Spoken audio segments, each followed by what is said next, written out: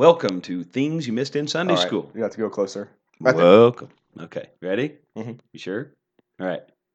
Good, because I wasn't happy with the way I said welcome.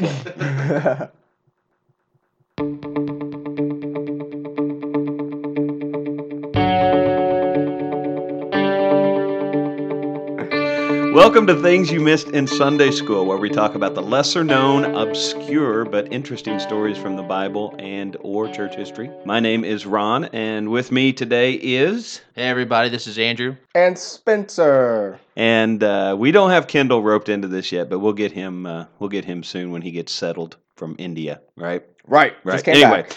we've compiled. You got it. Come on. We've compiled an exhaustive list of places, things, ideas, And people as people. well, and events that we're going to go through one by one. Right. And this is entry number 37, and it is entitled "The Shortest Sermon Ever." Can't wait to dig into this.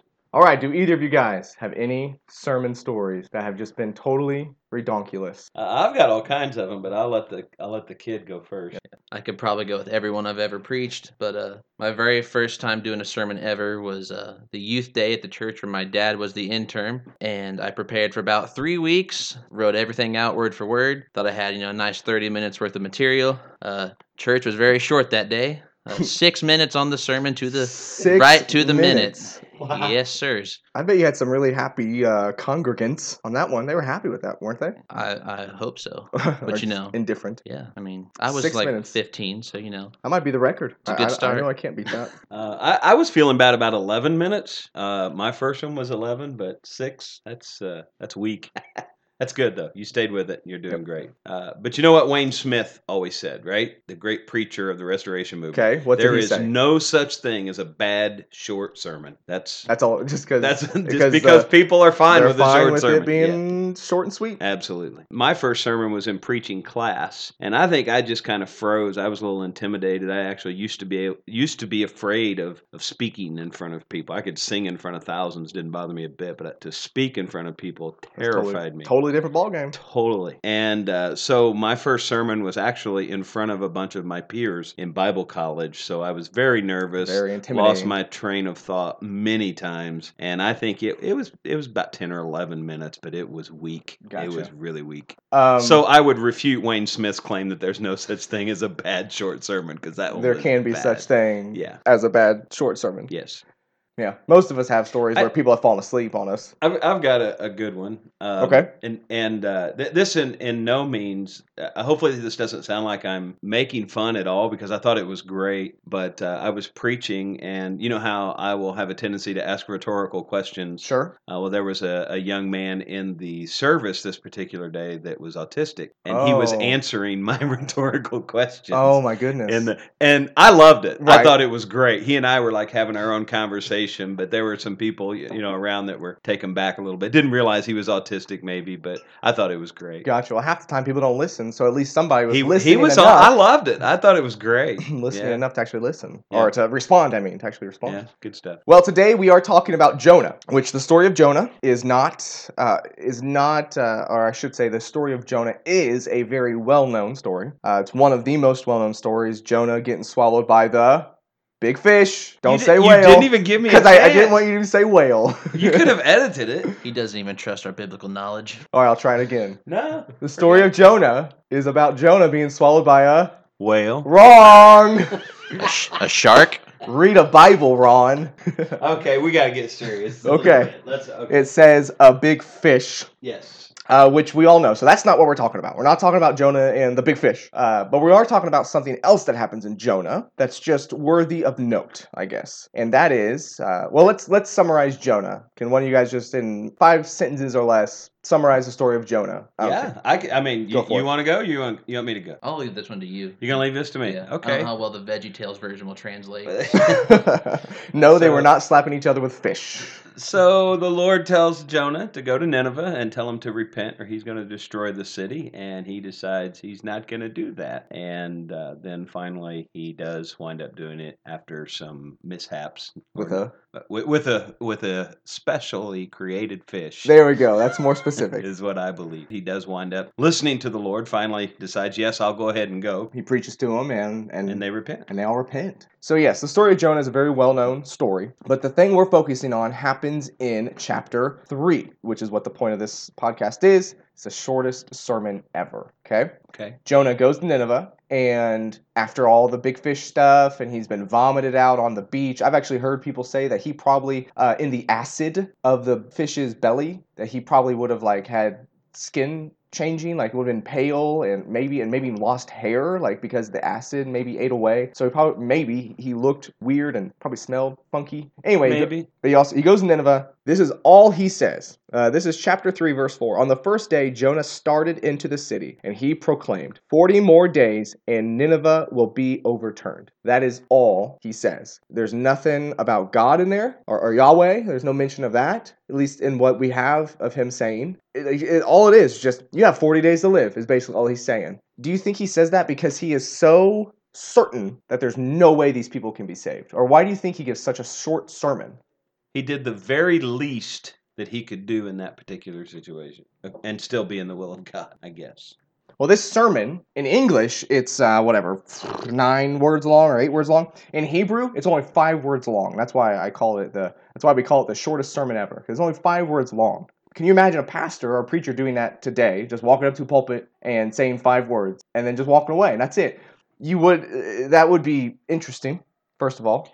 Yes, it would. But on top of that, would you expect the same response Jonah got? Like, for those of who have, the story of Jonah, the whole city turns away and God spares them. I would not expect that from a 5-word sermon, but it just shows what God can do through that kind of stuff. Yeah. I don't know. Sometimes less is more. Sure. I mean, honestly, Yeah. I don't, I'm not saying that, to be a smart aleck, but sometimes we overdress it. Okay, put it in the context of our church. Okay. If I walk up into the pulpit and I give a 5-word sermon and it's similar to this and just walk away, what do you think our people are going to think? I think that would actually make an impact. I do too. Because it would be like, yeah, that would make an impact. Because why was it only 5 words long? And now, if I came back the following Sunday and did it again, people would be like, "Oh, wait a minute." Okay, he's just lazy. Yeah, he just been on the golf course this week.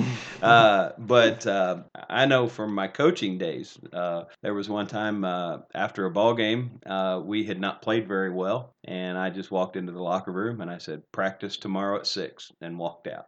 That was always the worst as a player. And when a coach only said that, you were petrified. Yes. So I guess so. Yeah, the less can be more. But I don't think you can do it very often. No, Jonah couldn't go back there and say the same thing. Right. I just thought of this when Jesus first was baptized and he began his ministry. What was the first thing he said? All he said, at first at least, was just repent, for the kingdom of God is near. That's all he said. And then later on, he gave longer sermons and longer lessons like that. But I think it is actually the first recorded words of Jesus in some of the Gospels, or maybe one of the Gospels. All it says is, and then Jesus began to preach, repent, for the kingdom of God is near. So I guess there's something similar to that. It's just as short and simple, can be very powerful. It can be, yeah.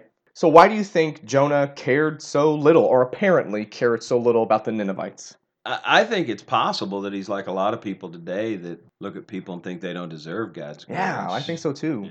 Yeah. We can have those kind of beliefs too, where we look at certain people groups and we're like, oh, God can't save them. God would never save them. What's the point of even talking to them? I think that's a good lesson to learn from this book. And also that even God can use the littlest effort on our part to save someone. And I mean, there's something to be said about just obedience too. Mm-hmm. I mean, it not only was it, the very short sermon, he did the absolute least that he needed to do, but he was obedient to what God asked him to do, and God blesses obedience. Jonah, I don't have anything to add to this verse. It's just, I guess, if anything, it's just a little fun fact that Jonah is mentioned elsewhere in the Bible, not just in the book of Jonah that he's mentioned in 2 Kings 14. 2 Kings 14:25. Okay, what's it say? He restored the border of Israel from Lebo Hamath as far as the sea of the Arabah, according to the word of the Lord, the God of Israel, which he spoke by his servant Jonah, the son of...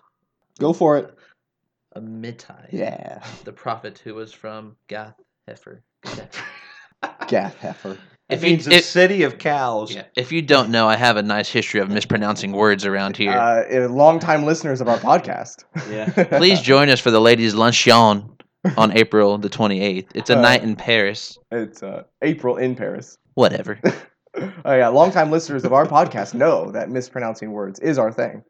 He is, and correct me if I'm wrong, he is the only prophet. I was taught this in college. He's the only prophet that Jesus directly quotes by name. He quotes other prophets, like I believe he quotes Jeremiah and Isaiah and all that. I mean, even his, I've been called to preach the good news and all that. He quotes, is that Isaiah? I think he quotes Isaiah in that one. I believe so. Either way, he does quote other Old Testament books, but I believe the only Old Testament prophet that he quotes by name is Jonah, when he tells the Pharisees that the only sign you're going to get is the sign of Jonah, where Jonah was in the belly of the great fish for 3 days and 3 nights and then was spat out. And I'm sure I'm misquoting this Bible verse from Matthew 12. Actually, I'm going to read the it. Message. That's the Message version. Please allow me, Spencer. I got this one. Then some of the scribes and Pharisees answered him, saying, Teacher, we wish to see a sign from you. But he answered them, An evil and adulterous generation seeks for a sign, but no sign will be given to it except the sign of the prophet Jonah. For just as Jonah was 3 days and 3 nights in the belly of the great fish, so will the Son of Man be 3 days and 3 nights in the heart of the earth. The men of Nineveh will rise up at the judgment with this generation and condemn it, for they repented at the preaching of Jonah, and behold, something greater than Jonah is here. All right. So, and I believe, I was taught in college that he's actually the only prophet that Jesus mentions by name. That might not be correct, but that's just something interesting, that Jonah also makes an appearance later in the book of Jonah also makes an appearance later in Scripture. Hashtag side note. The name Jonah, translated from the Hebrew word Yonah, means dove. Interesting.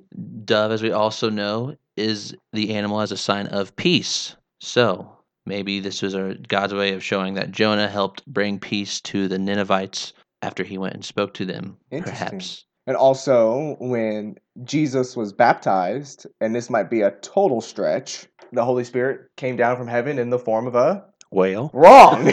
You're wrong! Dang it! Read a Bible, Ron! It clearly says Eagle, America. No, he comes down. He comes down in the form of a dove. Okay. And that concludes this episode, entry number 37, the shortest sermon ever. We are ministers at East Columbus Christian Church in Columbus, Indiana. Of course, we invite you to our services on Sunday morning at 8:30 and 10:45 a.m. with Sunday school in between. Yep. There's children's church services during both those times as well. We have a Sunday evening service at 6 p.m. also. And there's also youth and children's groups on Wednesday nights with a meal at 6 p.m. and the lesson and stuff at 6:30. Feel free to contact us at missedinsundayschool@gmail.com. And as always, don't take our word for it, take God's word for it. Catch you later. Bye. It was really a whale.